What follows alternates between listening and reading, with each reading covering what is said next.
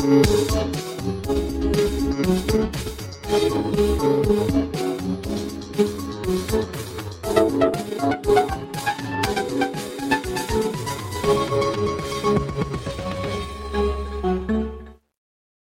warning. The Adventures in HellwQrld podcast talks in depth about QAnon, which means we have to talk about all kinds of child abuse and violence against people. Listener discretion advised. Hello, everybody. I am Mike Rains, a.k.a. Poker and Politics, and welcome to another episode of Adventures in HellwQrld. This week, I am joined by our Arizona correspondent, Haley, a.k.a. Arizona Right Wing Watch. Hello, I just sneezed. I hope that didn't catch on the camera. It didn't, but watching you soundlessly jerking your head violently back and forth, I was like, oh my god, she's dying. This is bad. We're going to have to audible out of the podcast now that Haley has perished. Haley has perished before my very eyes. So that was alarming. I'm sorry. Hi. No problem. And we were also joined by the mysterious L. Hello, my beautiful babies. It's slow Australian L today. Australian? I don't know. It felt twangy. That's all. I went off the twang. So Yeah, you associate all twanginess with Australian? I don't know why. I just kind of felt Crocodile Dundee-esque. I don't know why that was what it caught with me, but that's where I was. But I didn't say the word cunt even once. Wow, just coming right out. I mean, in the context of it, I think I'll be forgiven. I wasn't like talking about Carrie Lake or whatever. Warning. Bazinga! Yeah. See, here we go. Yeah, plus we do a content warning on the top of it. I'm pretty sure if our content warning covers like dangers against children, it covers casual use of the C word. Yes. But in case it does not, I use C word there. You see? It can be taught. Yeah. Oh man. So this has been just good opening. It's a stellar opening, but also, I mean, it's just this whole week has been just so bizarre. It is like we are now living in a reality that is the fantasy of QAnon, where it's just like, oh, our enemy's going to get indicted. Oh, our enemy's going to face justice. And the news is even telling you, like, you turn on the TV and they tell you these things. And then, like, we are where we, like, literally last week's episode was entitled The Looming Trump Indictment. And now here we are, like, a week later, the looming continues. It's just like, oh my god. Speaking of weird Q adjacent, reality twisting stuff, I am going to seize the range of our tangent segment that is unnamed that comes before our amuse-bouche, where we have the floor to talk about whatever horse shit we want to. Usually this is where me and Sarge talk about cartoons, but no, dear listener, this week I'm here to talk to you about something way cooler than cartoons. Apes. And specifically the Planet of the Apes. Because me and my friends, we watched that whole damn reboot Planet of the Apes trilogy, and on top of being incredible, which it is, I forgot how hard the intro to the second movie is, like, in a post-pandemic world. Because, like, so the end of the first Planet, like a spoiler warning for the Planet of the Apes reboot trilogy, at the end of the first one, the virus that makes apes smart gets out into the world and starts killing people. And then the end credit scene shows it being transmitted across the world like a game of Plague Inc. or whatever. And then the second one... It's scary to see how easy things transmit, even though it's just a movie. And it's it's like, oh god, COVID. And then just when you think you're done with that, you're like, oh, I don't know how that did make me feel super great in a post-pandemic world, but I guess it is what it is. That's the reality of the situation. The second movie opens, and the opening credit sequence is them like dealing with what was at the time the idea of a fake response to a pandemic that starts killing millions of people across the globe. And you did, in fact, have a Yahoo go up there and just be like, they made it in a lab. But in the context of the movie, he's fucking right. They did make it in a lab. Up to and including, there's like a guy, like, there's one of the, he's sort of like a protagonist and an antagonist at the same, like he's sort of like the Judas of the human group, but he's not like actively trying to portray them. He's just a conservative ding dong who's just like, I hate them apes. Like them apes is responsible for all of this. And like a scientist who's just like a virologist or whatever, is just like, you do know that humans did this, right? That it was our fault. And he's just like, yeah, but who else am I supposed to hate? And they all just sort of like solemnly are just like, I get like think on that for a second, and I'm just like, what? No, you can't just choose a thing to hate because you don't like the reality of the situation. Stop making me sort of even sympathetic towards this goon. Yeah. I want him to be murdered by an ape. Yes. And then when that happens, it's off screen and it's very dissatisfying. I want to see that man get murdered by an ape. Boo. Give us our catharsis against the goon. What are you doing, movie makers? But yeah, man, the opening, I would like literally if you're if you're part of like the group of people that is easily like sort of triggered by depictions of like uncomfortable stuff in media like that, then like I would like, as incredible as that reboot trilogy is, and I do think it's a very, very good, highly cannot recommend watching that if you are the sort of person who might be triggered by stuff that reminds you of the pandemic, because holy shit, I was like, wow, I'm even made a little uncomfortable by this. Yeah, I mean, it's just it's a virus that it destroys the world and kicks humanity off its spot as like the champs of Earth. Like, we lose to the virus, making the apes better than us. It's like, oh man, really? We lose to the apes now? Son of a biscuit. To be fair, those apes are pretty rad. They're strong. I'm a huge Maurice stan. Maureen is the greatest. Or Maureen. Yeah, it's Maureen and Maureen. They're both great apes. Yes. Anyway, so Planet of the Apes tangent over. I figured I would just take the opportunity to talk about how weird it was to watch them totally nail it in 2015. It's like, this is probably how dumb morons would react to the virus or whatever. Dumber. Because then, of course, there's like just protests as stuff is happening and like people are starting to fight and kill each other. And it's just like, yeah, I bet if it got like, if it ever gets real bad, if there's another one and it's even worse, then it's just like, yeah, I bet we're just going to start hissing and clawing at each other.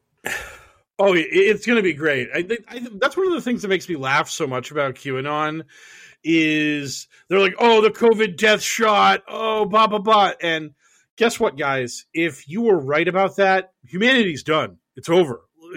If 10 or 20% of humanity just dropped dead over the course of a few years as a result of the vaccines, society collapses. We all lose. It's over. Like, you don't win.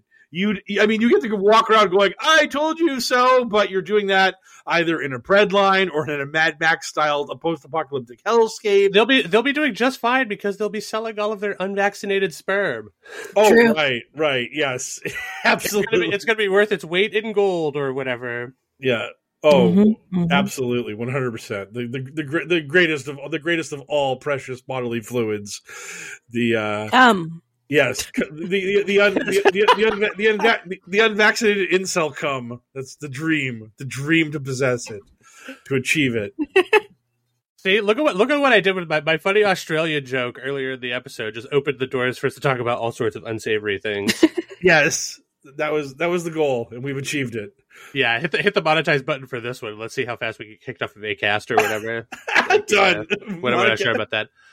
Anyway, I feel a little peckish. You guys want to get a boosh? Let's do that. It's time for a light sampling of insanity. Get ready for the amuse-bouche. All right, time to start talking about ding-dongs I don't know about. And this one happens to be named Silver. Something Silver. I forgot to keep my note in front of me. So I have named him Hi-Ho Silver.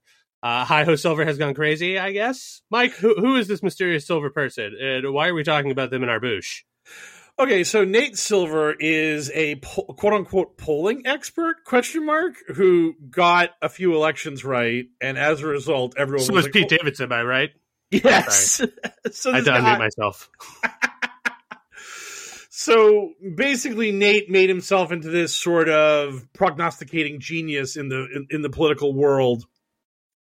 And then 2016 came around, and he and everybody else said that Hillary was totally going to win that thing, and then Trump won. And that started to damage Nate's brain a little bit. He started to get a little fuzzy. And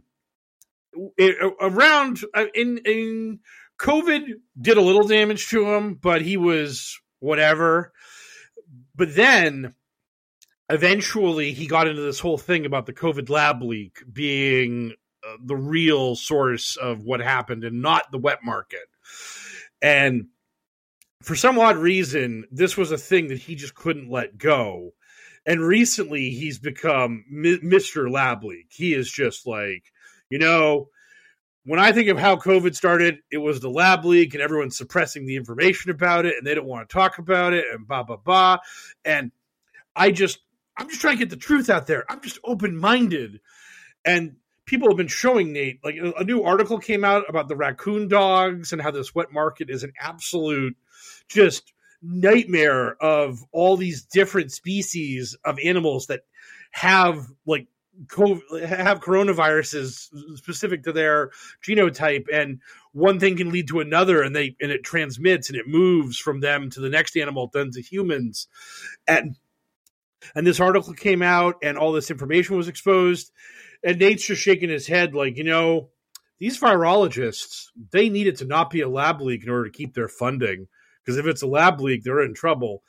And that is the exact same shit that climate deniers say about fucking climate scientists. And, oh yeah, you got to tell us this global warming, because if you stop with this global warming shit, the governments will take your money away from you. So you're financially invested in your conspiracy theory. Unlike me, Nate Silver, truth seeker, who's just totally open-minded and willing to accept either side on this issue. I love how the climate denier people, they're just like, hey, despite the fact that we have lived for however long we've lived and we have historical records dating back however long we keep them, it's just totally natural that suddenly California is under snow in the winter and literally on fire in the summer. That's just the way it's always been. And it's like, no, it's never been like that. In fact, historically, California's been the place people go when they don't want seasons. So it seems like them getting like the anime version of seasons seems pretty annoying. It's like, it seems kind of weird, right? Like, they went from just being like, 72 and sunny all day to just be like, oh my God, 3 feet of snow in the winter. It's literally all of our property burning in the summer. And here in the majestic Commonwealth of Massachusetts, we now have a month of winter. Like, we just have like February and maybe a slice of March is winter. The rest of what you would consider to be winter is just what we would call a cold fall. It's just, oh man, it's December, so it's just slightly colder fall. Any snow? No snow. That sounds like the nut. I love fall. Yeah. Oh, if we could have perpetual fall, that'd be the best. But we just, and of course, now our Massachusetts summers are hotter. It's weird. It's almost like something's happening that's increasing the temperatures. I don't know, but that's almost as if the climate has been changing. Almost as if, yes. Almost as if. And the other thing that I want to finish up about this whole lab leak versus wet market thing is that Team Lab Leak is never honest about what they mean when they talk about the lab leak. Because when you're talking about it from the standpoint of, oh, it got out of the lab, that is just like the story of some scientist was working on the virus and then something happened and they thought they had a cold, but it was really the virus infecting them. They went home, they infected their family. Then their wife goes to work, their kids go to school. Next thing you know, coronavirus everywhere. That's not what the lab leak people are actually talking about. They actually want to talk about it being a Chinese bioweapon that was intentionally unleashed on the world to shut down humanity and ruin Donald Trump's re-election chances, because that's how you would fuck with Donald Trump. He's so powerful, only a global pandemic could have brought Donnie Two Scoops to his knees. So that's the thing, is that even if you were the most earnest, like, lab leak believer in the world, and you really thought it was an accident from a lab, you are in bed with absolute conspiratorial lunatics who are still going on about this being a Chi-Com bioweapon. And it's like, no, like, notice who your friends are, buddy. Notice who's associating with you. Like, if you're like, I believe in this thing, and then you look around and everyone else who believes in it is evil or Nazis or whatever, maybe you should be like, maybe I shouldn't believe in this thing. Or maybe if I want to believe in it, I should reassess a little and see why they're with me on this issue. Oh, Mike, you rosy-cheeked babe in the woods. In order for them to think that way, they would have to assume that Nazis are bad. This is true. This is absolutely true. Because for you and I and most reasonable folks, if a Nazi says something, you're inclined to just be like, why would I trust what you were saying? You are a Nazi. But there's this special class of people, and those people are sort of at the very least Nazi adjacent, and they think that maybe these Nazis have some pretty cool ideas. Those people are wrong. They're wrong. Yeah, yes. God. Oh, boy. Anyway, speaking of wrong, let's go to one of our wrongest states in the country and turn the mic over to our good friend Haley, a.k.a. Arizona Right Wing Watch, for a segment which I have named Arizona Right Wing Watch. Look at me. I'm a clever guy. Haley, what's been going on in your fine state? Well, I'm here. A lot of stuff is going on here, but I'm here to talk about Carrie. You know? Carrie Lake, fan Carrie favorite. Lake, the big favorite winner. queen of Arizona. Yeah. She lost a while ago. Yeah. If you hadn't noticed. Right. So Yeah. what is the shadow governor up to now? Well, yesterday she had a big prayer meeting because her case might get heard by the Supreme Court. They're debating if they'll hear her. The Arizona Supreme Court. They're debating if they're going to hear her case challenging the election, which has been shut down twice now for having no evidence and being embarrassing. But she held a big prayer meeting yesterday where like a couple hundred people showed up. That's probably the video you saw going viral, Mike. Did God show up? I don't think so, because he's not been really answering her prayers. Mm. But you never know. He works in mysterious ways. He probably doesn't answer a lot of them, right? We only hear about the ones he answers because people want to crow about it. Nobody wants to be like, nobody wants to hold a press conference and be like, you know what, I prayed last night for some shit, and God did not deliver on his end of the bargain. Exactly. That would probably only be news if the Pope did it. Then it would be it would hit a little different. Comes out of the balcony. He was just like, yeah. I really wanted to get the new Yeezys, and God didn't deliver, so we're breaking up now. Satan is my new best friend. That would be awesome if the Pope just was like, you know what? I don't even buy into this shit anymore. I'm out. I'm done. The Pope becoming a Satanist would also be awesome. The Pope converting to Islam, now that would be spicy. That would be really good. Lateral move, really. Yes. But don't tell him that. Yeah. That's a secret for us. Anyway, none of that has anything to do with Carrie Lake. Well, I guess it's like God adjacent, and apparently so is she. Yes. So, I mean, God didn't show up. I'm assuming Jesus also a no-show, and the skies didn't open up and shaft a ray of light down upon her and put a crown on her head. So, not yet. I'm assuming things are still looking pretty bad for her. Well, the Supreme Court is definitely not going to vote in her favor because there's no fucking evidence. But it's kind of funny because there's some like pretty powerful Republicans on the Arizona Supreme Court who are like pretty friendly with the rest of the AZ GOP. And I seen some of them like warning Carrie, like, you better not call them like frauds and accuse them of being like, you know, part of the cabal if you lose the case, if your case gets denied or if you lose, like a Republican saying, like tweeting that, which I thought was funny because she's definitely going to do that. That's the thing about these conspiracies. That's the way all these conspiracies work, because they only get bigger. Because the conspiracy theory is true. That is like rule number one. The conspiracy theory is real. Carrie Lake got screwed by the 19-inch ballots and the polling places getting shut down and the mail-in ballots and the mules and anything else. So she got jobbed, period, point blank. That's a true statement. Anyone who denies this statement is part of the conspiracy against her. So when these buddy-buddy Republican judges tell her, look, we would love to rule in your favor, but you got fucking nothing, so we can't.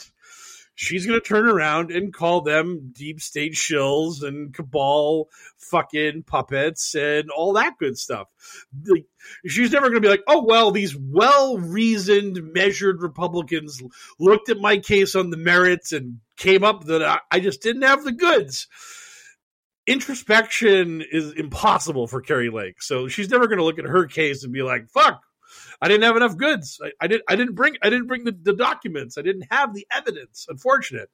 She's about to learn the hard-ass lesson that those crazy teen girls back during the Salem witch trials learned, where if you have enough juice to point like a conspiracy gun at somebody and get them in trouble, you have to like toe the line of who you use it on, because you can't use it on anyone who's got more juice than you, but not so much juice that they can ignore you completely. Like, you know what I mean? Like, if they have to look your way and you're antagonizing them, but they are stronger than you, they can crush you immediately. So you just have to like not you have to not accuse the judge or the judge's wife or whatever of being a witch, because at any moment he's just like, no, we're done here, we're good, and then it just shuts it down immediately. Yep, exactly. So if she decides to spout her bullshit at the wrong person, like, I'm assuming there are people out there that have enough power inside the Republican Party where they could just be like, hey, the new mandate is Carrie Lake who, and then in a year we don't have to talk about her anymore. Wouldn't that be great? Until she's Trump's vice president pick, and then yeah, I was going to say the same thing. Yeah, or she's also considering a run for Senate for Cinema's seat. Oh God! Can she please be the new McSally who just loses race after race for Republicans? That'd be so good. Yeah. For those of you who don't know who McSally is, McSally actually was the person who lost to Cinema and then lost to Kelly, who then beat Blake Masters. So basically, she's just been she's like basically the stand-in for a Republican loser candidate. If you just think Arizona losers, you think McSally. That's just the way it works. Wow, they probably should use that as their box quote or their like campaign slogan. When you think loser. Yes. Hey, that's what Lake's going to be soon. When you think loser, you think Lake. I mean, that's.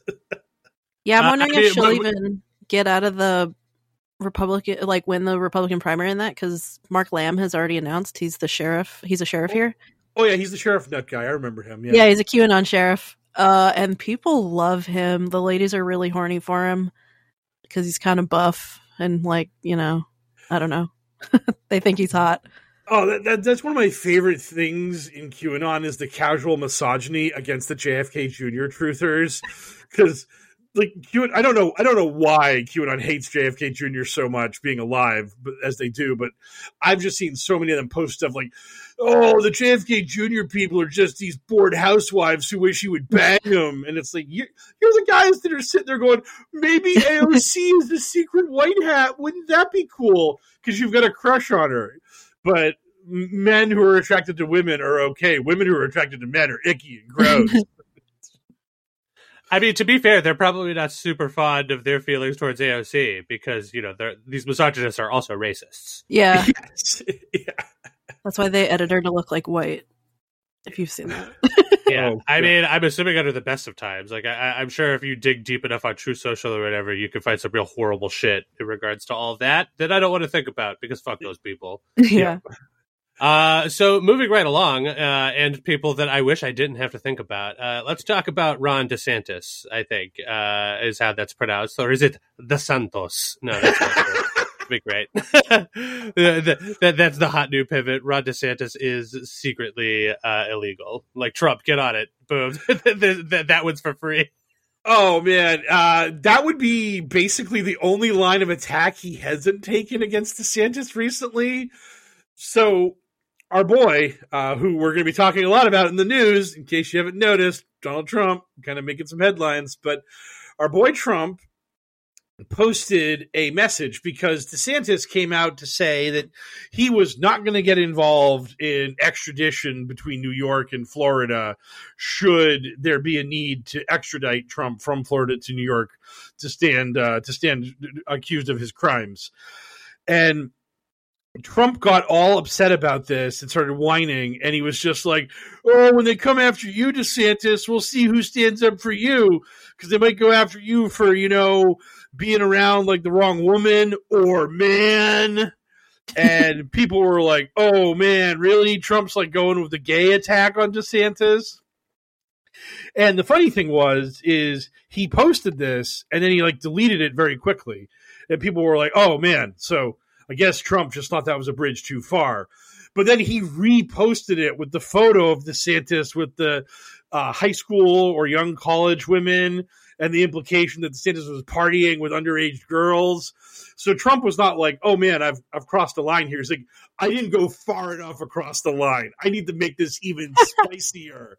I need to just hit DeSantis even harder with this underage woman or man attack that I've lined up, because I really want to let people know DeSantis is maybe gay, possibly a pedophile, and just an absolute piece of shit, because he won't prevent New York from extraditing me from Florida should they decide to do so.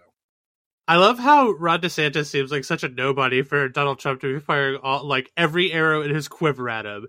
He's a pedophile. He's gay. Boo, boo. We hate this guy. And then, oh my God, I don't know if you saw the headlines, Mike and or Haley, but apparently on an interview with Piers Morgan, Ron DeSantis got pretty aggressive at Trump, saying something along the lines of, I think people should be truthful. Wow, what a savage beating. What an absolute savaging. Fucking clown shit. And any media outlet, I don't care how liberal, conservative, whatever, any news outlet that's out there trying to drum up fucking clicks by claiming that Ron DeSantis is unhinged, he's going after, oh my God. Yeah, fuck the lot of you. He didn't say shit.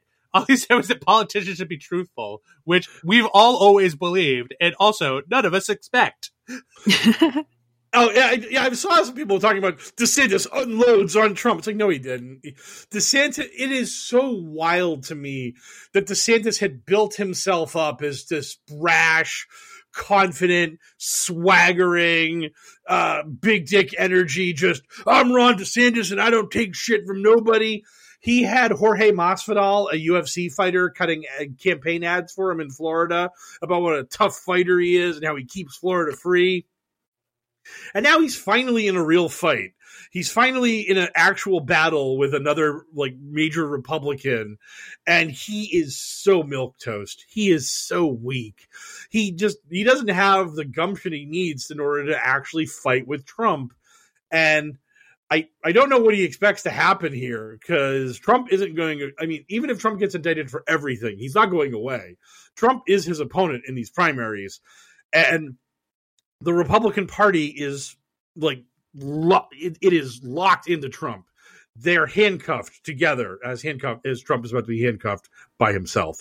But this idea that he could just run some sort of weird above the fray, I'm just a hardworking governor of Florida, putting Floridians first and doing my best for those people. And if the good people of America, out of the kindness of their hearts, would give me the honor of serving them as president, I will do my best. No, fuck you, Ron. It's not what Republicans want. You know what Republicans want. They want the Stop Woke Act. They want book burnings. They want all this bullshit. And in order to prove that you got the gumption to do it nationwide, you got to go at Trump. And he's absolutely incapable of doing it. He's completely gutless.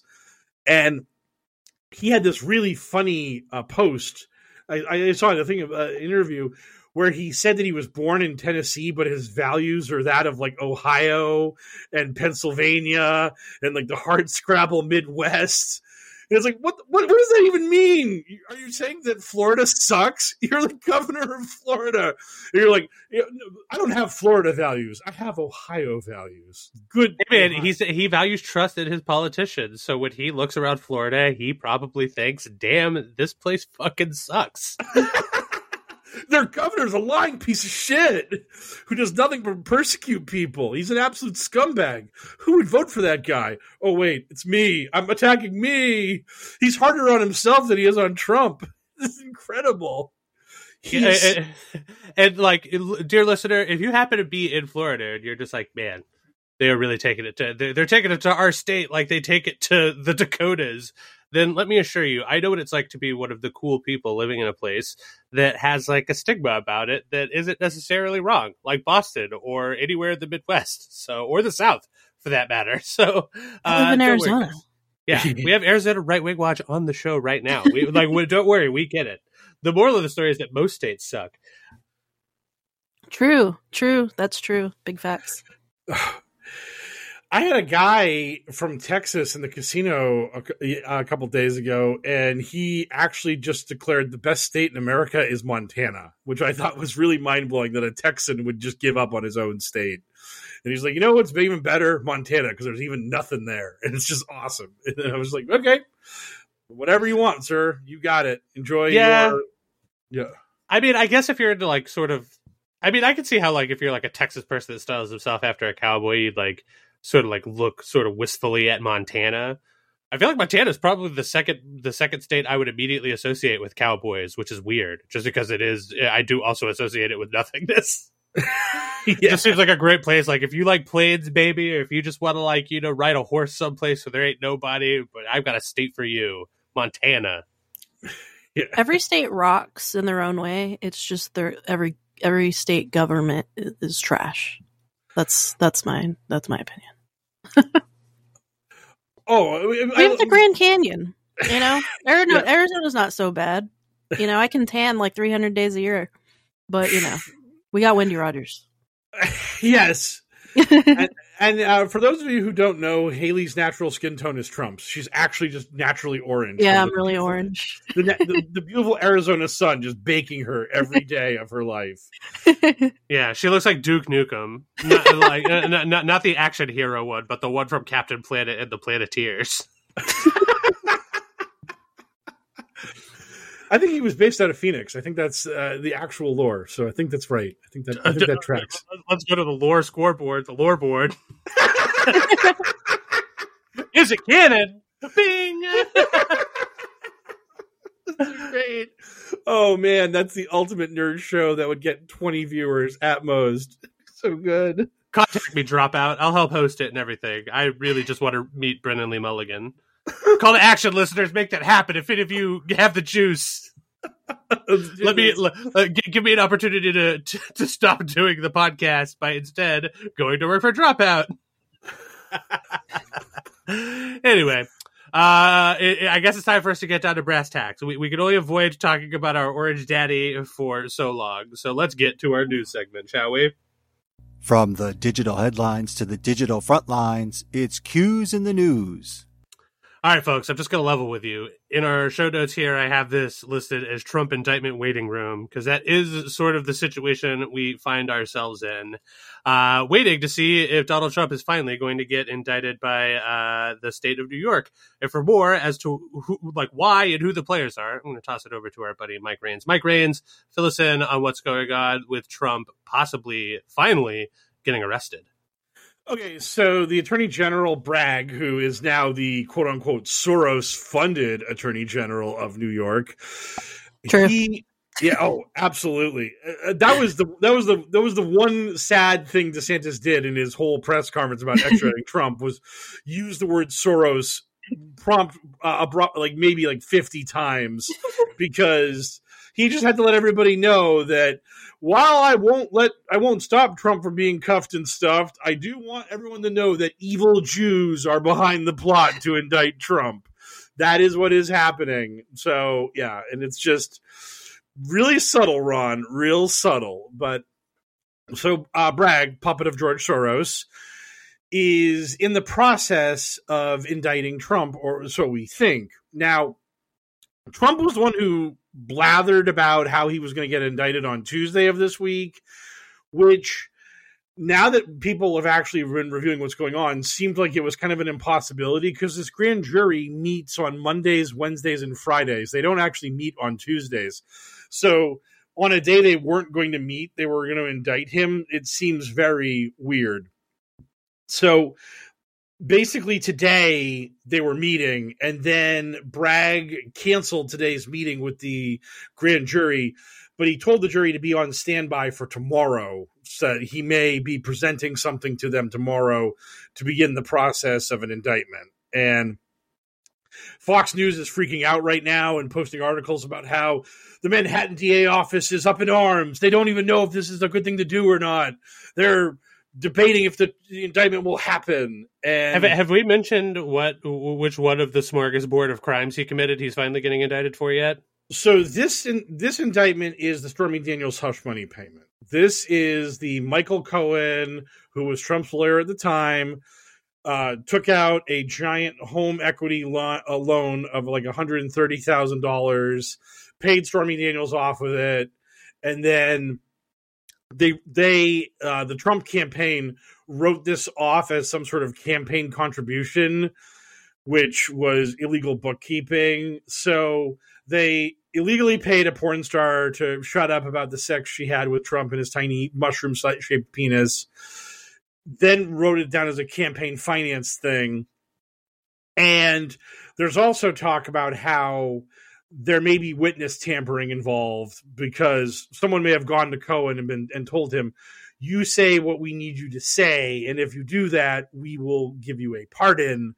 So this whole thing has nothing to do with the New York tax case that's going against Trump, which is moving forward in a civil lawsuit for $250 million, and I believe that will start in October. So we have that to look forward to, and also those tax charges may result in criminal penalties against Trump at some point in the future. But for now, New York has criminally pivoted away from the taxes and is now focused exclusively on the Stormy Daniels stuff. So does it seem like indictment is imminent, or could this all just be like end up being a huge nothing? I mean, there seems to be like a lot of heat around this one. Yeah, that's the thing, is that this seems very much like it's going to happen. I kind of feel like between what they've been doing with Cohen and the people that have been going before the jury, Trump just had his lawyer testify before the grand jury, which was... That was what we talked about last week, where Trump was offered, and he was like, thanks, but no thanks. I will not be testifying before the grand jury. Thank you. But his lawyer went before the grand jury, and Trump was like, my lawyer destroyed Michael Cohen. He told everyone the truth, and the truth is I did nothing wrong. It was a perfect hush money bribe to Stormy Daniels, and everything's great and totally legal. And if I know anything about Trump's legal team, it's that typically when they get grilled by somebody, they destroy them. That much. I don't know if anyone else has seen any of the clips of all the recent interviews that have been happening with Trump's defense team or whatever, but man, crushing it they have not been. They have been getting actually bodied, and not the Piers Morgan DeSantis like coming after Trump way, but like the real actual journalist coming after somebody saying a bunch of wrong stuff way. Those dudes get so sweaty so fast. Oh yeah, like the guy that was reaching for the paper on CNN. He's like, "Let me see that. Let me see the document." Yeah, getting cornered in an argument with facts. So you just like go after it like Gollum in the One Ring. Like, ah! Yes. Yeah. So now the other thing about all of this is that while everyone's waiting for New York to potentially indict Trump, he's still on the hook for Georgia, which could happen at any moment now. And when we move to our next topic on the headlines, he's also facing even spicier shit going on in federal court right now, which is not as close to the indictment event as New York maybe, but it feels like what's going on in the federal court right now is much worse for Trump than just indictment over the hush money with Stormy Daniels. And also, for the record, a lot of the hot heat coming off of this potential indictment comes from the man himself, who truthed out on, was it either Sunday or Monday, I believe, that he was just like, I'm going to be indicted on Tuesday, y'all! And it's just like, okay, breaking news from the Trumpster, I guess. Yeah, and it's people are really trying to figure out why the fuck he did that. Was he trying to get in front of it? Was he trying to create a false deadline so when it didn't happen, he could be like, look, didn't get indicted, they backed down, I win again, go me. Like why was he leaking the timetable for his own indictment? It was very confusing. I'm assuming to the QAnon crowd, it was 5D chess. Oh, you have no idea about, oh my God, this shit with these people. They have so quickly pivoted about this indictment. It is incredible. Every last one of them is just like, look at yourself get indicted. What a masterstroke. Yeah, it really is. That is them unironically saying that. They're just like, oh, the deep state is so flailing and desperate, so pathetic in their attempts to stop Trump that they'll do anything, that they're now indicting him on a bogus charge, and it will backfire on them spectacularly, and he will win election in 2024 in a landslide because the sheep are going to wake up. They're going to see the system being used in this unfair manner against their beloved former president, and oh man, People are going to be camping out for months in front of the polling stations to vote for Trump when the day comes. Because, boy, they're just going to be so angry about him being persecuted malevolently by the corrupt deep state. They've completely mapped out this alternate reality. Even our boy Elon was like, oh, if they indict Trump, he's going to win in 2024. Totally going to happen. And that's what they said about the Mar-a-Lago raid. When Mar-a-Lago got raided, everyone was like, oh, Republicans going to win the midterms in a landslide now. And then, spoiler alert, they did not. They actually lost seats in the Senate. So this is how they cope with this stuff, that everything that's bad for them is actually secretly good. That the deep state has wandered into yet another trap, the 1 millionth trap they've wandered into.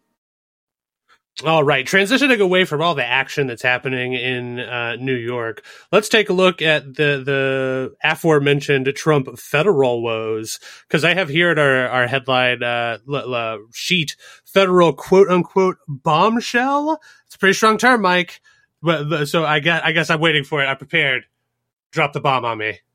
Okay, so the bomb is that the Jack Smith's federal prosecuting team went to a judge, and they told the judge that Trump's lawyers in this case, when this has to do with the stolen documents, Trump's lawyers in this case have to testify about things that Trump did with these documents that they know about, citing the crime/fraud exemption to attorney-client privilege.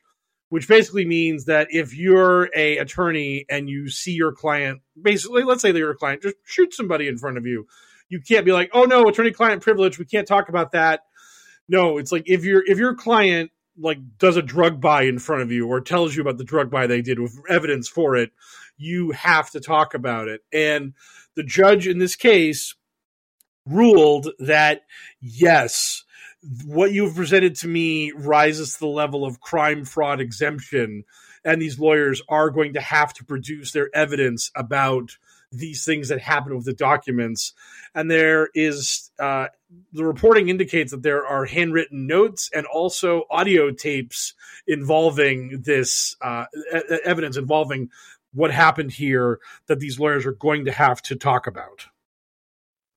Dog, are you taking notes on a fucking criminal conspiracy? Yes. Yeah. We are actually in Stringer Bell world now. Yes. Man, when you were talking about all that, it makes me want to find out if the crime fraud exemption has always been on the books, and if not, I want to make a movie that's set before then, that's a scintillating thriller where somebody gets this attorney like to represent them, and then abducts them and makes them do all sorts of horrible shit that they have to keep quiet about just to torture them. That'd be insane. Yeah. Hit me up, Del Toro. We'll get working on it together. It'll be great. Yeah. But yeah. Like we'll get A24 involved. It's all about the A24 now. They're the bee's knees and the cat's pajamas. I mean, they are totally crushing it. Good for them. Yeah. Anyway, yeah. So this bombshell stuff, like, has anything come out of this yet, or like, are we just waiting the same sort of way that we are for Trump to be indicted for this to bear some sort of criminal fruit? We do have to wait for this to bear criminal fruit, but the idea that a judge looked at the evidence that the Jack Smith team presented to him, and the judge was like, oh my God, like this rises to the level of criminality where a lawyer is going to have to, like, they're going to have to waive attorney-client privilege to talk about this, that they have to do this. That is basically indicating that a crime was committed, because that's the only way you can get to this level of exemption. So I know that there's a bunch of lawyer talk about how, this meets this certain threshold, then you have to go up to this threshold for an indictment, and then you're going to have to go to even a higher threshold for a conviction. But to me, the layperson, and I'm not a lawyer, so I don't know all this fancy legal talk, but that situation seems to be very much, it seems very much of the likelihood that Trump has done something very wrong, and that his lawyer is going to have to admit to that. And this like, I've heard people talk about the Stormy Daniels thing maybe being a misdemeanor. I've heard a lot of like whining about this is a tiny crime. It's kind of meaningless because if they'd gotten Hillary on a parking ticket, the right wing would have actually had thrown a parade. But this is the potential espionage, potential actual like treason shit, where Trump was selling these documents to the highest bidder, who were foreign nations, probably Saudi Arabia. So this is the real crime. This is the actual like just big boy shit that I think is going to be even hard. I know Republicans are going to bury their heads in the sand, and so will QAnon. But this is the bad stuff that Trump's looking at, not the Stormy Daniels stuff. Well, that is sweet, and I am excited for that. But to be fair, I would go ahead and call that less of a bombshell and more of evidence suggesting there is a bomb. Fair, I can accept that. Like somebody has called in and they're just like, "Yo, there is a bomb. This is like it has not exploded yet, but we have reason to suspect that there is a bomb."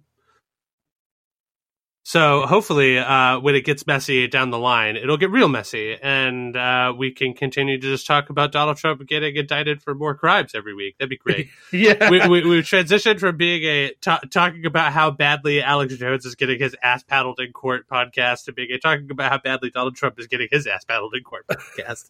Yes, the Judge Howell, quote, found that the prosecutor showed significant evidence that Trump intentionally concealed the existence of additional classified documents from his lawyers, and that they put Corcoran, I don't know how to say the guy's name, in an unwitting position to deceive the government. So basically, Trump lied to his lawyer and said, "I don't got any more documents," and then the lawyer went to the feds and said, "Hey, Trump's good here. He's got no more documents."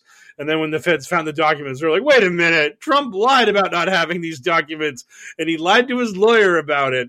And this is something that Trump was known for, that he's a pathological liar, that he lies to everybody, and that in previous instances when Trump had lawyers, those lawyers would only meet him in pairs so that the lawyers could back each other up on Trump's lies. They never wanted to meet Trump by them one-on-one, because then it's he said versus he said, or he said, she said, when Trump's like, "Oh, I didn't say that. I don't know what you're fucking talking about."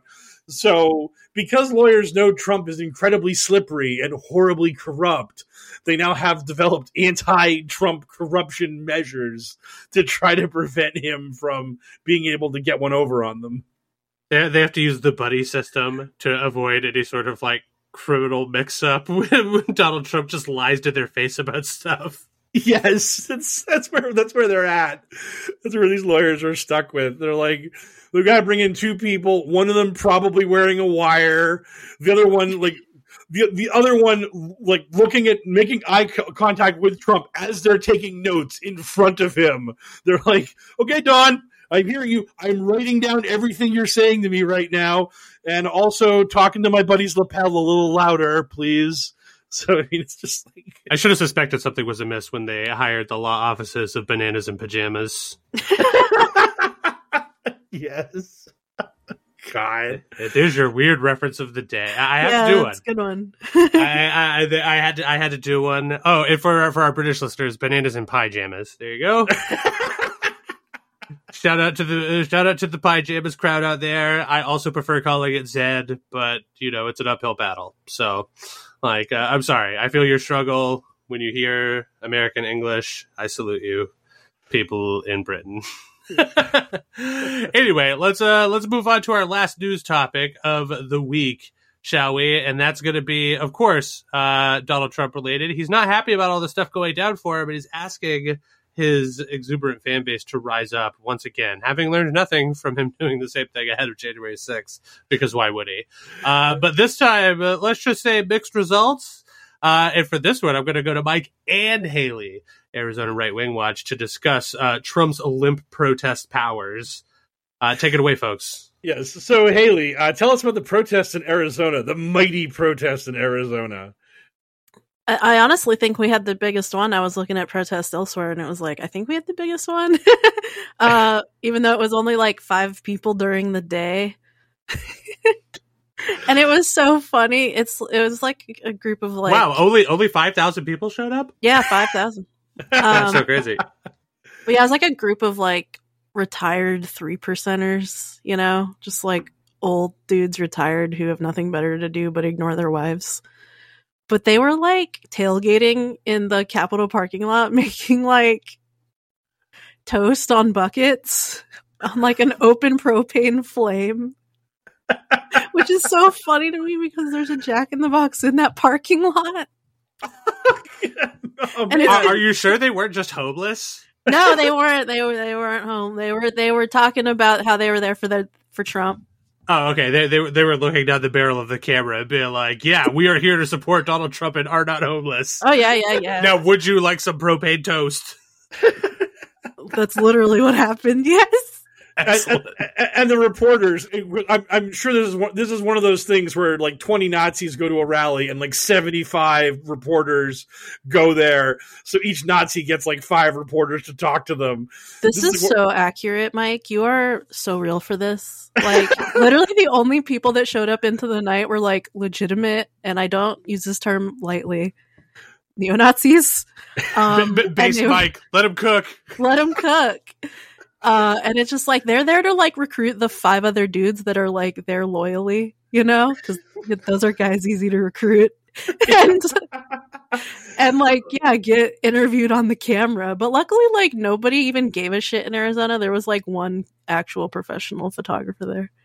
But, thank God. I like to picture these like grizzled old white men who, from an outside perspective, may look and or behave homeless, but are not. They probably have very nice mid-family homes or whatever with wives that they ignore. They own small businesses, absolutely.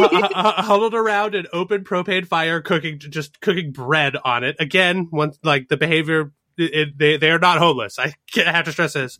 And the camera's just going around, and each of them are saying their piece about Donald Trump, and then eventually, like that 70s show style. And then eventually the camera spins around and it's just like an obvious neo-Nazi and like a fake beard. You're just like, yeah, and the Jews, am I right? Yeah, that's about it. And then the bit ends with all the other guys sort of solemnly like nodding their head, just being like, yeah. And it's just like, no, he's obviously not one of you, and would stop being anti-Semitic for no reason. You're here to support Donald Trump and eat barely toasted bread. It is really wild that Trump calls for these protests and nobody protests. Is basically, I saw people posting on like the Donald.win and all these other forums were like, we're going to build a human moat around Mar-a-Lago and like they're going to have to murder like thousands of us to get to Donald, the God Emperor. We're not going to take it lying down. And smash cut to like 5 guys in Arizona, 2 guys in front of Trump Tower in New York. Just I believe I was seeing reporting that there was more media at the protest in New York than there were protesters at the protest in New York. Right, exactly. That's what I was saying about the 20 Nazis and 75 reporters. That's the thing that happens to these things all the time, where the idiot tries to start unrest, media flock to witness the unrest. The unrest actually doesn't happen. Okay, well, so this begs the question, why? Why this time, when Trump called for his people to rise up, why did it fail? Do we think that this is like one of the? Do we think that this is maybe like a term that like maybe this is like an indication that he is losing his juice? Well, the first thing I think is that there's no actual sort of belief that anything could happen here. That protesting against these indictments like achieves nothing because Trump is going to be indicted. Nobody thinks they're going to spark a like second civil war sort of scenario where we back the New York police or the feds or whoever. We back them down and we make Trump above the law. Whereas on January 6th, these dum-dums actually did think they could stop certification, that they could prevent Biden from becoming officially president-elect of the United States, having the Electoral College certify his victory. They thought they could do something to keep Trump in power, and that this was an actual historical event where that could be done. whereas now that juice doesn't exist. And also, I saw an unbelievable number of QAnon believers that were just sitting there saying, Trump's telling you to protest, but you can just make some memes. You can just hang out on the internet. We're all protesting in our own special way. So don't throw your back out. Don't do anything crazy. So people are so worried about getting arrested after January 6th, and that anything like this is a honeypot or a trap or some sort of trick. So there was a lot of reticence against doing stuff like this. And I saw some QAnon promoters being like, if you won't accept your constitutional right of freedom of assembly, you've already let the deep state win. You need to rise up. You need to fight. And a lot of people were like, yeah, the Q shaman fought, and then he got 3 years. I ain't doing fucking 3 years. Fuck that. So I really do feel like a lot of people are very snake bit after January 6th. And then there were other people like, well, don't bust down any windows or knock over any doors the way we got tricked last time. I love that they talk about they were tricked. I was tricked into punching a cop on January 6th. You just know how you do. Those Antifa people get in your head that Mike Pence is fucking over Trump and Biden's going to win the election. And the next thing you know, you just can't help yourself. You're just duking it out with law enforcement. You're like, yeah, I wish I wasn't doing this either, buddy, but I'm very bamboozled. Yeah, I've been hoodwinked, and the only way I can react to being hoodwinked is to slug law enforcement in the head. That's just how this works. And now that I've knocked you over, Mr. Police Officer, I'm going to grab your riot shield and break down a window in the Capitol building so I can enter it.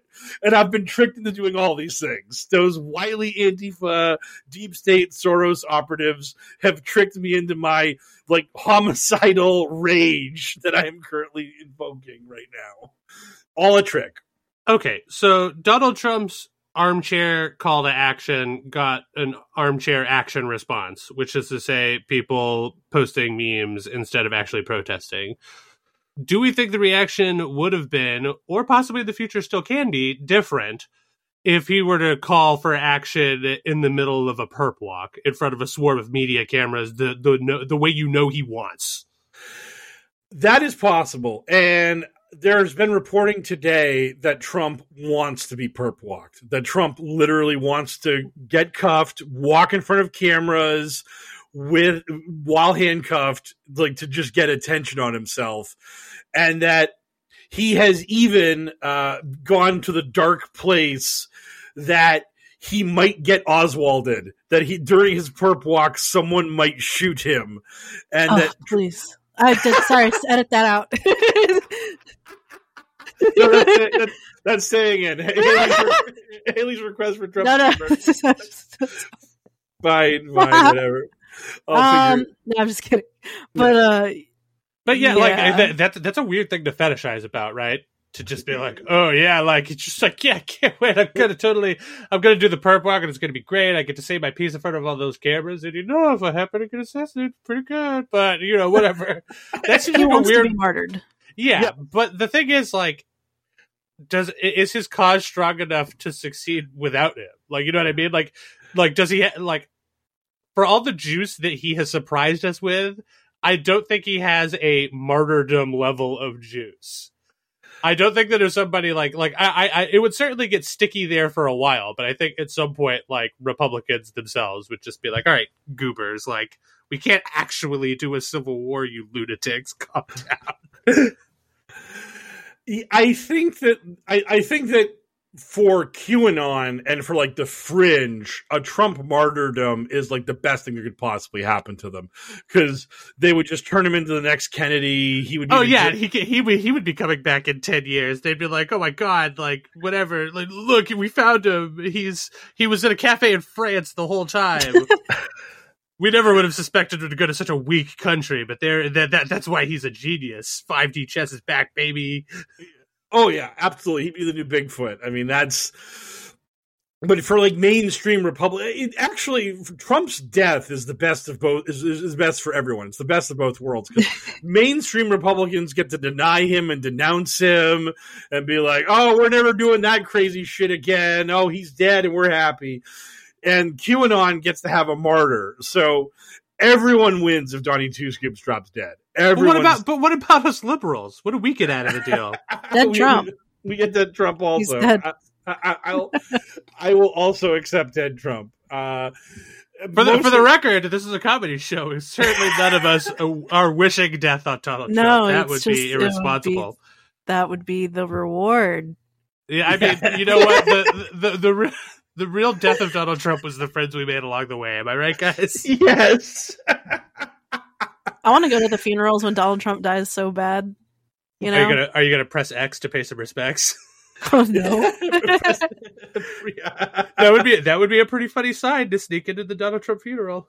Oh my God, it would be. Oh man, God, press F for respect. Let's do this, man. Yeah, it's a shame. Just kidding, Trump. We love you. Please live forever, or whatever, or whatever I legally have to say after those spicy jokes. Yes. Let me confer with our lawyers. Okay, I think we're absolved. We're absolutely totally in the clear here. Yeah, nailed it. Comedy show again. Yeah. Satire, etc. Yeah, First Amendment, free speech, free speech. Or hey, come and take it. Sorry,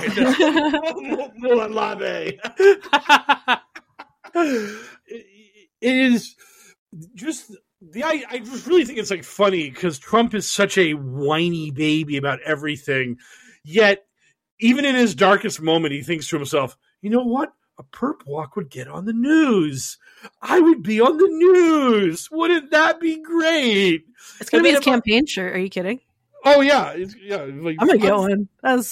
Donald Trump is like surprisingly more like Jenna Maroney than any of us ever would have suspected. Like, he seems like he will probably do just about anything to get in front of cameras. Apparently, in his own mind, possibly getting assassinated.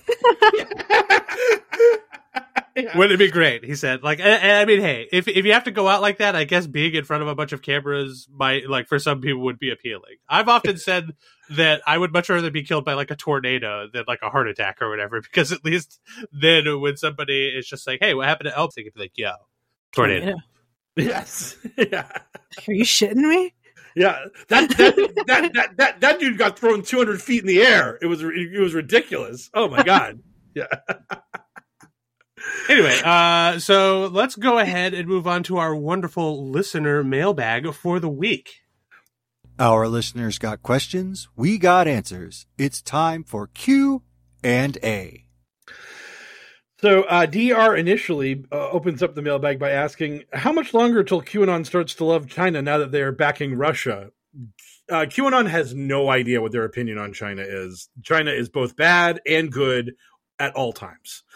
China is both the villain and the hero. I've heard people say that Xi Jinping is destroying the Chinese Communist Party when he is the leader of it and he controls the Chinese Communist Party. And he is used 5D chess, baby. He's destroying it from the inside out. Yeah. Yes. Oh, yeah. Yeah. Much like a virus. You see? Dude. Yeah. I think I found the sixth D. Oh man, Trump's even like Trump has been. There is no greater comedy in this world than the weird Trump videos that he posts on Truth Social all the time now. And the lighting is getting darker in every video, and his makeup is getting darker and more blotchy. He's gone from orange to brown. You give it 2 more months and he's going to be an actual blackface, and people are going to have a really uncomfortable conversation about that. Because, I mean, his bronzer is getting really weird. But he had one of his videos where he was just like, the China flu, the Kung flu, that killed millions of people. China is going to have to pay bigly for what they've done. I don't know how, but they will. And it's that everything he says now is very sing-songy. His cadence is very stilted. And they're not editing, like, they only edit jump cuts in these videos because, like, sometimes they'll do camera 1, camera 2, where it'll be, like, full-on shot and then, like, a quarter-face shot. and when he just fucking gets off script too badly, they'll do like the jump cut from one to the other. But the videos where it's just 2 minutes of him just directed the camera with no camera too, the asides he does are so bizarre. He'll be like, China did this thing and it was a very bad thing, very bad, so unacceptable what China did, but they'll pay. And then he slowly reins himself back onto the teleprompter, and it's just like, holy shit, this guy, how these people think he's going to last a year campaigning while under indictment. Ooh, boy, his brain's already tapioca. You add in all the stress and the stress eating he's going to do, that dude's going to be like 3.5 bills in no time flat. But like their story of China is super nuts because they did coronavirus to cost Trump the election, but they're also working with Russia to topple America, and America's bad. So if you're looking for internal consistency in QAnon about China, you're never going to find it. Never, not once, because they don't know what they're talking about. They're goldfish. They're just goldfish, and whatever happens today is good. Like today, China is allying with Russia. Yay. Tomorrow, someone's going to have a lab leak story. China bad. Boo. Yeah, they're wearing their American military uniform, but a Chinese military uniform under that, just in case. They're just double dipping, so that way they can play both sides. Oh, they it's love ridiculous. playing both sides. They love just giving themselves an out to always be right, even when they're never right. Yes, that's how it works. China is the good bad, and Xi is a white hat deep state operative. So that's just how it works. And definitely not Winnie the Pooh. Definitely not. Winnie the Pooh is backed by Soros. Just want you to know that. Yeah, Winnie the Pooh is definitely deep state for sure. Yeah. Plato's Pizza Party. What do Q folks think about Ivanka deciding not to support her father's re-election campaign? Guessing crickets, but wondering if there's been bothered to bring it up in any capacity. You were right. You answered your own question. Total silence. Ivanka is absolutely just like a heretic. We do not speak of her. Her name is anathema. I mean, to be fair, like, that's probably for the best. Like, I mean, I'm certainly not a fan of anyone in Trump's orbit, but, you know, the people that are smart enough to get away from him now, like, probably pretty good. Like, so, regardless of how QAnon feels on the issue, which I guess is no way, maybe they're just happy. Maybe they're just happy for her getting away from it all. They're just like, yeah. They're just looking and, like, slowly clapping. Well, I mean, the thing is that she's always been kind of the bad child of the Trump kids because they love Trump Jr., they love Eric. Ivanka converted to Judaism for her husband, who is Jewish. So there's always been that level of sort of dissonance with QAnon when it comes to her. Because that's the bad religion, and we don't talk about that unless we're the anti-Semite QAnoners, but yeah. Camera pans around, guy in fake beard. Yes. Am I right? Yes. Absolutely. How do you keep getting in here?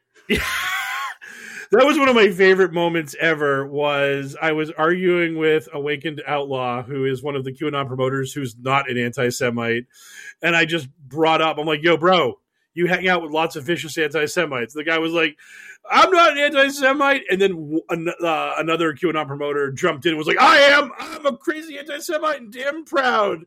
And then I was like, look, hey, Outlaw, what are you going to say? What are you going to say? And he did not reply. He did not reply to the guy who was just like, I hate Jews and I don't care who knows it. That's my defining feature of my life is my blind hatred of a group of people for no reason. And it was just like, ooh. Sarge was picking a fight with somebody who was white facing some black representation in magic artwork on Twitter. It was great.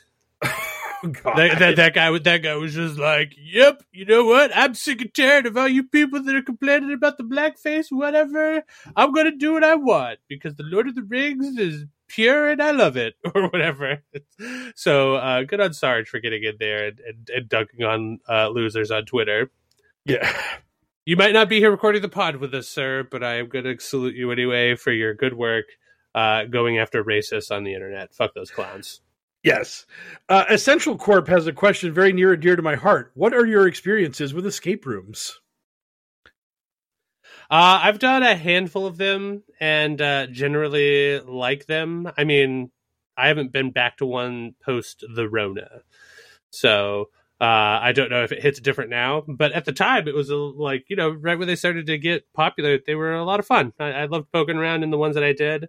The best one I went to, unfortunately, had like the rooms that they had available were great and very well themed and well executed, with like smart puzzles and stuff.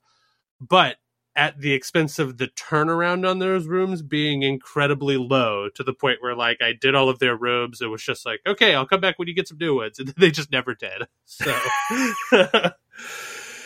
Haley, have you done any escape rooms?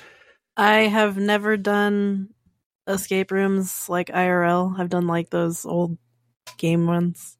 Oh. But this weekend I was like wandering around downtown and like a bunch of people were dressed as Smurfs and I'm like, what the fuck is going on? And there was like the whole section of the city that they were walking around was like a big escape room that they were trying to solve the puzzle of or something. Okay, so there's this group. I've done the outdoor escape room thing, and it's basically kind of it's kind of like a scavenger hunt where your phone directs you around and you interview witnesses and you solve riddles those witnesses give you, and you unlock clues to solve the murder over the course of time.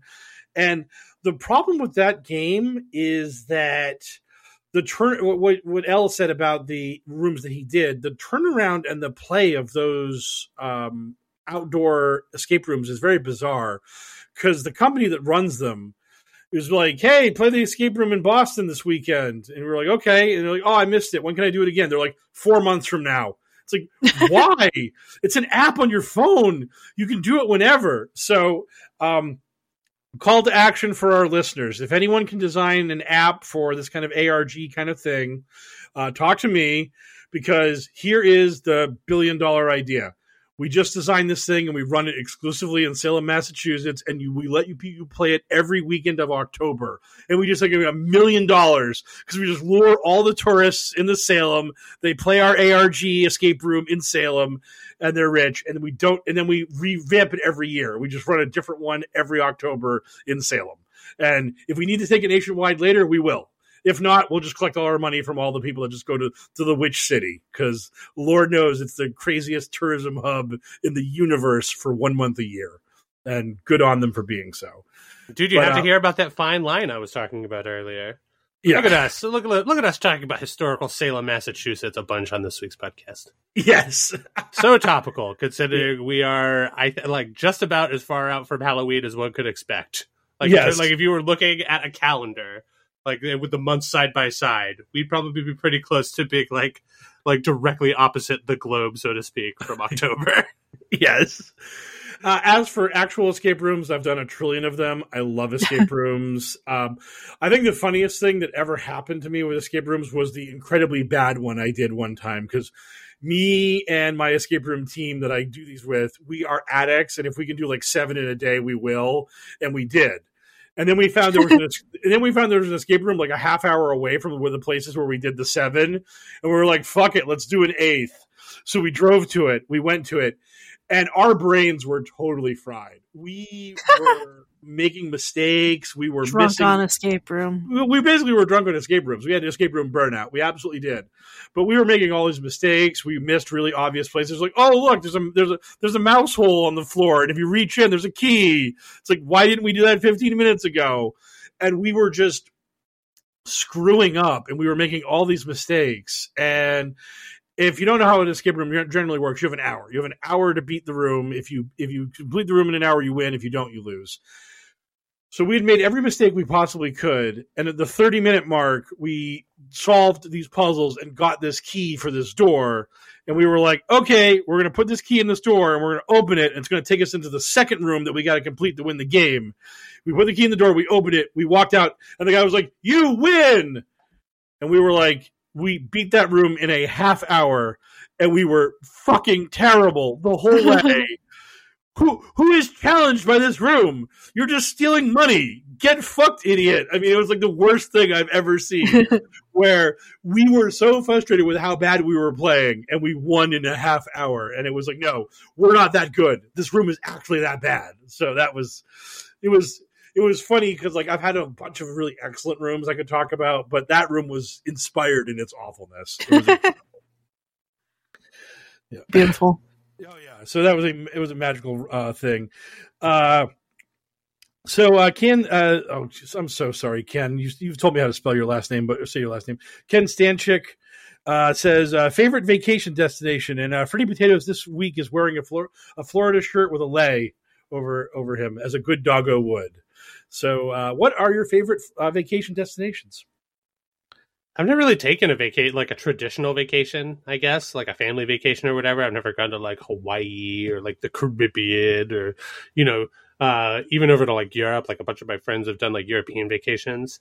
I don't know. I go to MagFest every year. I love going to MagFest. That's always usually a pretty good scene. So shout out to MagFest and my D-gens that do that every year, just like I do. Like always look forward to it.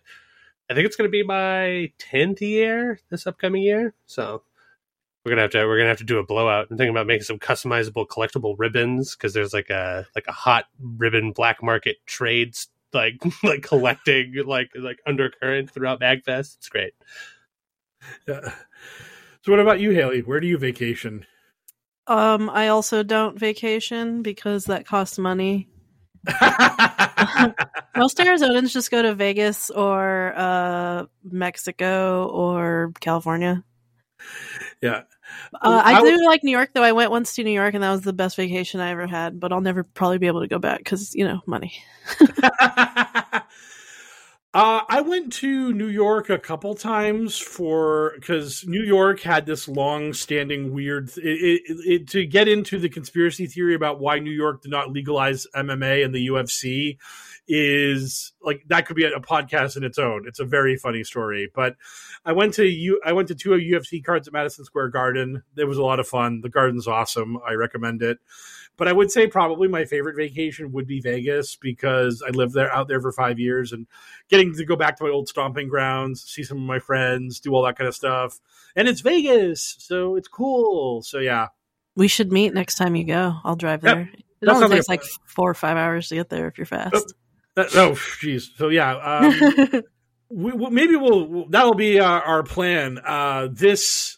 This football season, the Patriots are playing the Raiders in Vegas, so we might try to do like a HellwQrld like event for that game. We can do that. So that'll be the plan. So sometime this fall, we'll set that up. Hell yes. Yes. Okay, so for all 3 listeners that would want to show up for this, much like a Trump protest, you can be a part of our Las Vegas adventure. The alternative would also be to the Patriots are playing the Cowboys, so we could go to Dallas and I could bore everyone to tears talking about going to Daily Plaza and pointing out all the things that happened when Kennedy got shot. No, dude, you could point out the sewer grate or whatever. Yes, I could point out the storm drain. Absolutely, God, I can show you how there's no fucking way that could have happened. It'd be awesome. Yes, we'll record you and it'll be a live HellwQrld episode. Mike and Daily Plaza. That we'll make a YouTube video for it. Yeah. And then now that we're talking about it so early, you can start fantasizing about being assassinated now. Yeah. Yes. I can fantasize about standing on the X and the street and getting my head blown off. becoming a martyr. Oh God, my martyrdom on YouTube for everyone to see. What would actually probably happen is I would go to Daily Plaza, start doing stuff, and then one of Negative 48's lunatics would come out and beat me up. And I'd be like, oh no, it's happening! But my martyrdom is having this, like, doughy 50-year-old punch me a bunch. What's really funny is Karma was asking me for locations in Dallas to post as her location to screw with Negative 48's cult. and I told her to put in a location, and she did. And some guy went to that location to try to find out what the connection to the Kennedy assassination was. So he actually got informed. I was actually educating Negative 48's cult via karma location messages. We'll get a karma cutout and bring it with us. Yes, absolutely. Absolutely. Like the John doll. Yeah. Oh man, our trip to Dallas is gonna be lit. This is all happening. So Pancake Peasant asks, why don't we hear more Space Force conspiracies from QAnon? Most folks get excited about space because it's cool as hell, and Trump can claim a real responsibility. Space Force in the QAnon lore is more of an anti-election fraud unit. Like, they were monitoring the satellites, and they got all the data from the chatter from the international conspiracy that was used to flip the votes to screw Trump over. So Space Force actually communicating with the Greys and the Pleiadians and all that kind of stuff. Not so much. They're not really into that. They're more into just Space Force being like a alternate intelligence arm fighting for Trump against the deep state. Because originally in QAnon lore, the NSA was good and the CIA was bad. So like Space Force is like NSA 2.0, the space NSA. Yeah. But it does it have anything to do with the fact that despite how cool... Like, look, I know space is cool. There's a ton of cool stuff going on in space, but as it pertains to the space directly surrounding our planet, the Space Force has nothing to do. Like, literally, they do fuck all. Like, there's no combat in space. Like, they're not up there, like, putting up, like platforms or whatever. They're not helping us get to the moon for construction. They're not doing shit. As far as we know, they just kind of, like, have uniforms and a logo, and they just sort of look like Starfleet, but are legally distinct from Starfleet, and that's that. So, like, I will give the QAnon crowd some credit for not talking about Space Force because they're worthless, and when they start doing stuff, then we can be confused as to why they might not be talking about them. Yeah, Space Force was basically just a branch of the Air Force, and then Trump was like a lunatic and was like, I want them to be separate and an independent unit that I get credit for because I'm a baby and I want credit for something. And then the military was like, you're the commander-in-chief. If you sign a piece of paper saying you want Space Force, you get Space Force. And he's like, yeah, Space Force. And he's like, God damn it. I mean, look, I would love to wake up like 4 years from now with the alternate reality where Trump gets reelected, despite the fact that he had to do it from a prison cell. And then he funnels a ton of money into Space Force, and he reverses the U.S.'s like playing ball on every world policy as it pertains to space being for everyone and not claimable. And he's going to be like, fuck all that shit. I, President Donald Trump, declare that that space is America and the moon is also America. And we have Space Force in fighter spacecraft to defend our claim to space and the moon. We actually do the Ronald Reagan Star Wars thing. We actually just put lasers on the moon to shoot down nukes other nations would try to fire at us. And we're like, what you gonna fucking do about it? We got the moon space station zapping your nukes. We own you now. It's like, oh no. Oh yeah, it would be great. It would be great for me to live in the future where we need a mighty Space Force. Yeah, I can't stop chuckling just thinking about it. Just the idea that we've got like. It's a very toyetic idea. You can imagine the ability to market how cool the U.S. spaceships look. Oh, look at this fighter spaceship!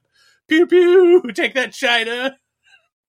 The moon belongs to us. Action, lunar playset. And so, finally, a guy who has a I don't know, chart emoji, man emoji, hourglass emoji, beer emoji. Asks, could a divorce between blue and red states actually happen in the U.S. and might it even be inevitable? The answer is no and no. We are stuck with each other at the moment. Friends. Friends, the red states really don't understand how much money we blue states prop them up with. If California and New York were like, you know what, fuck you guys, we're independent territories, suddenly Oklahoma, Louisiana, and a bunch of other red states would be feeling a real pinch, not having those blue tax dollars flowing into their coffers. We're together. I mean, the idea of a civil war is very bizarre because as much as people are just like, I'm from this state and I'm proud of it, people really don't understand the crippling sectionalism of America during the Civil War, where people were like, Virginia is my home country. Like, I am a Virginian first and an American second. Like, that doesn't exist in America now. Like, no one, I'm not going to die for Rhode Island. Like, no one's like, my state is so good, I'm going to shed blood for it. Like, way to go, Connecticut. Let's do this. And Massachusetts, yay, Massachusetts, whatever. Like, if someone told me. I mean, Texans would probably do that horse. Oh, they would. Because Texans hate being Americans. Oh yeah, I've seen people talking about Texas going to secede from the union. It's like, do it, no, please. Let's carve those 40 electoral votes out of America from Texas, and see a Republican ever win the presidency ever again. Please leave, and take your madness away from us. And you'll be begging to come back in a few years, and Republicans will be begging. Wait, no, Texas, come back. We need you. We're not nationally viable without you. Oh no. So, I mean, like, but we have our own power grid. That works great. I can't wait for the rolling blackouts in the summer when that happens, and then for everything to freeze in the winter. So yeah, we're never going to get popular if we keep alienating every state. Oh, come on. We can do it. I believe in us. We'll find some people. Or we have to make sure to hit all 50. Yes. We just hate we hate all states. And you're next, Illinois. Yes. You're going down. I mean, but for all the other states, remember, at least we want you to remain states. # 1 Dakota. That's right, Dakotas. You don't deserve to be 2.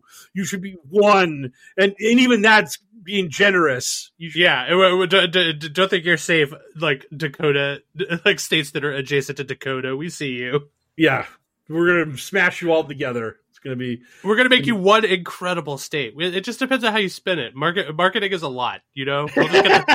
We'll talk to the people at the Coca-Cola company to teach us how to properly market this idea of the one Dakota, and just be like, look, right now you're a bunch of states that nobody really cares about, but together you could be a powerful, mighty state. Yes, exactly. That's the dream. We're just gonna take all these states. We're gonna take Wyoming, Montana, Nebraska, North and South Dakota, all of you. Boom! You're just one state now. You are just Greater Nebraska, because Nebraska has the best branding out of all of you. That's just how this works now. Yeah. # 1 Nebraska. Yes, 1 Nebraska. That's the dream now. That's going to be our first bit of HellwQrld swag. It's just a map of the United States with those states just smashed together as one. I love how Nebraska is the state that we're probably like you know, ruining the least in terms of what we're talking about. Just because it's like, no matter what sort of bad stuff we say about them, at the end of the day, we're giving them a lot of land. We're just like, yes. Here you go, Nebraska. This is all for you. Yep, boom. You get all this. It's all yours now. You're the governor of Nebraska, practically a warlord, practically the governor of half of America at this point, and you still have about 1/5 the population of California, if you're lucky. Yeah, I was about to say, like, and a massive influx of Nebraskans, 500, maybe 600,000 of them, who what a huge deluge. Yes. And as always, our final question of the week is: what are you guys looking forward to? Geez, I don't actually have anything like specifically going on that I'm too fired up about. So I guess I'll say that I'm marginally excited about this D&D movie that's happening.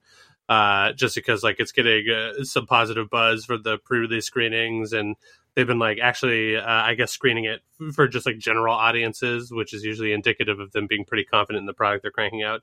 I'm not expecting it to be a masterpiece or anything, but I do love going to a cinematic experience where I get to turn my brain off.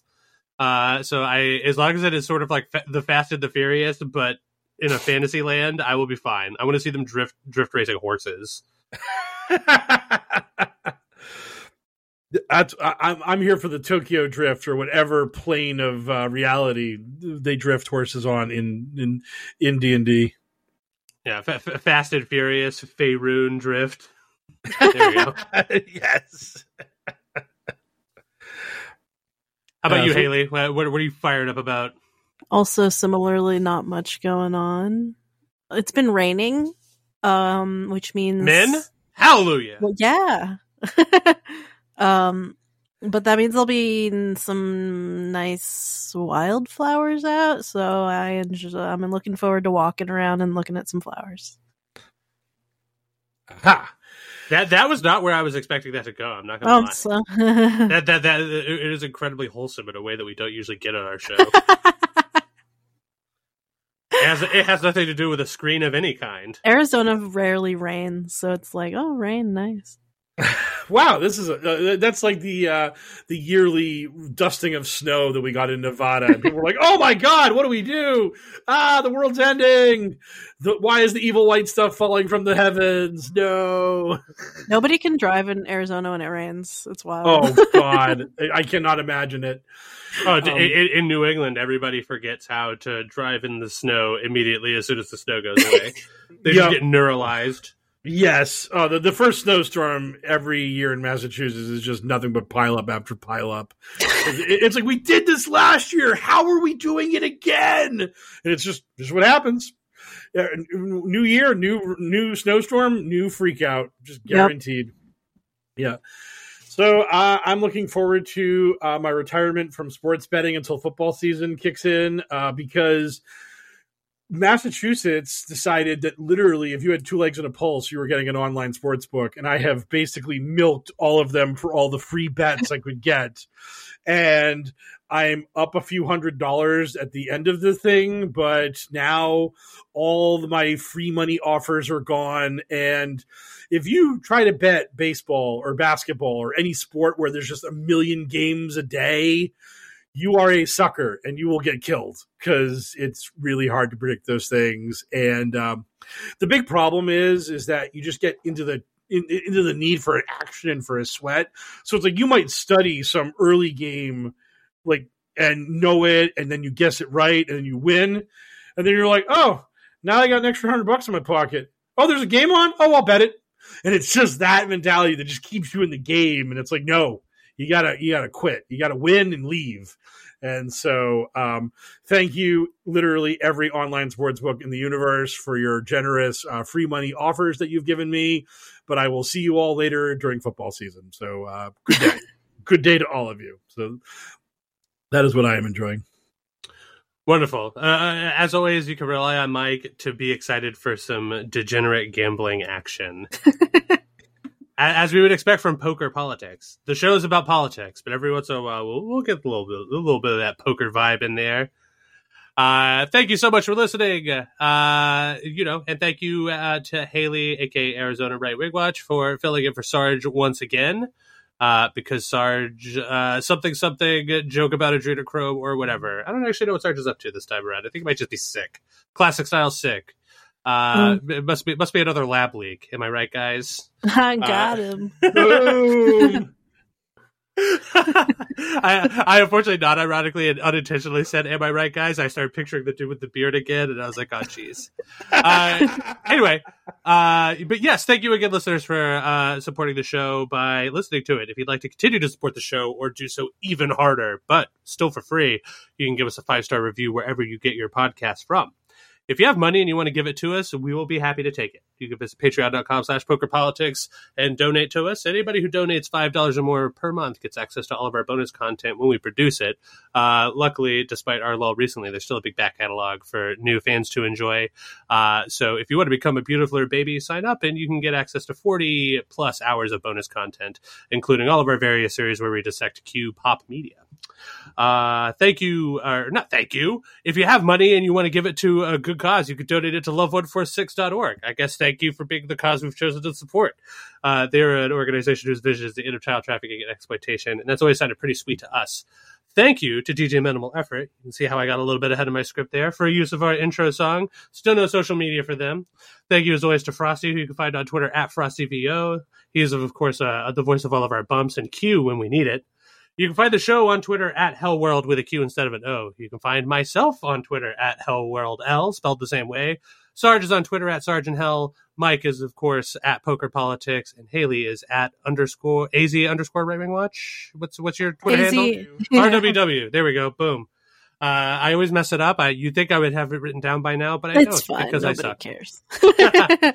Hey, we care. Oh, thank you. You are our valuable pitch hitter for when Sarge or myself happens to be busy. So we thank you for that. And you, the listener, should thank her for doing that as well by visiting her social media and being like, hey, I would like to know more about your crazy state. And she'll be like, hey, here's the deal about my crazy state. Here's all the info. So for another successful episode of the Adventures of the Hell World podcast, I have been one of your co-hosts, the Mysterious L, joined as sometimes by Haley, aka Arizona Right Wing Watch, and as always, our expert in all things QAnon crazy, Mr. Mike Rains. Good speed, Patriots!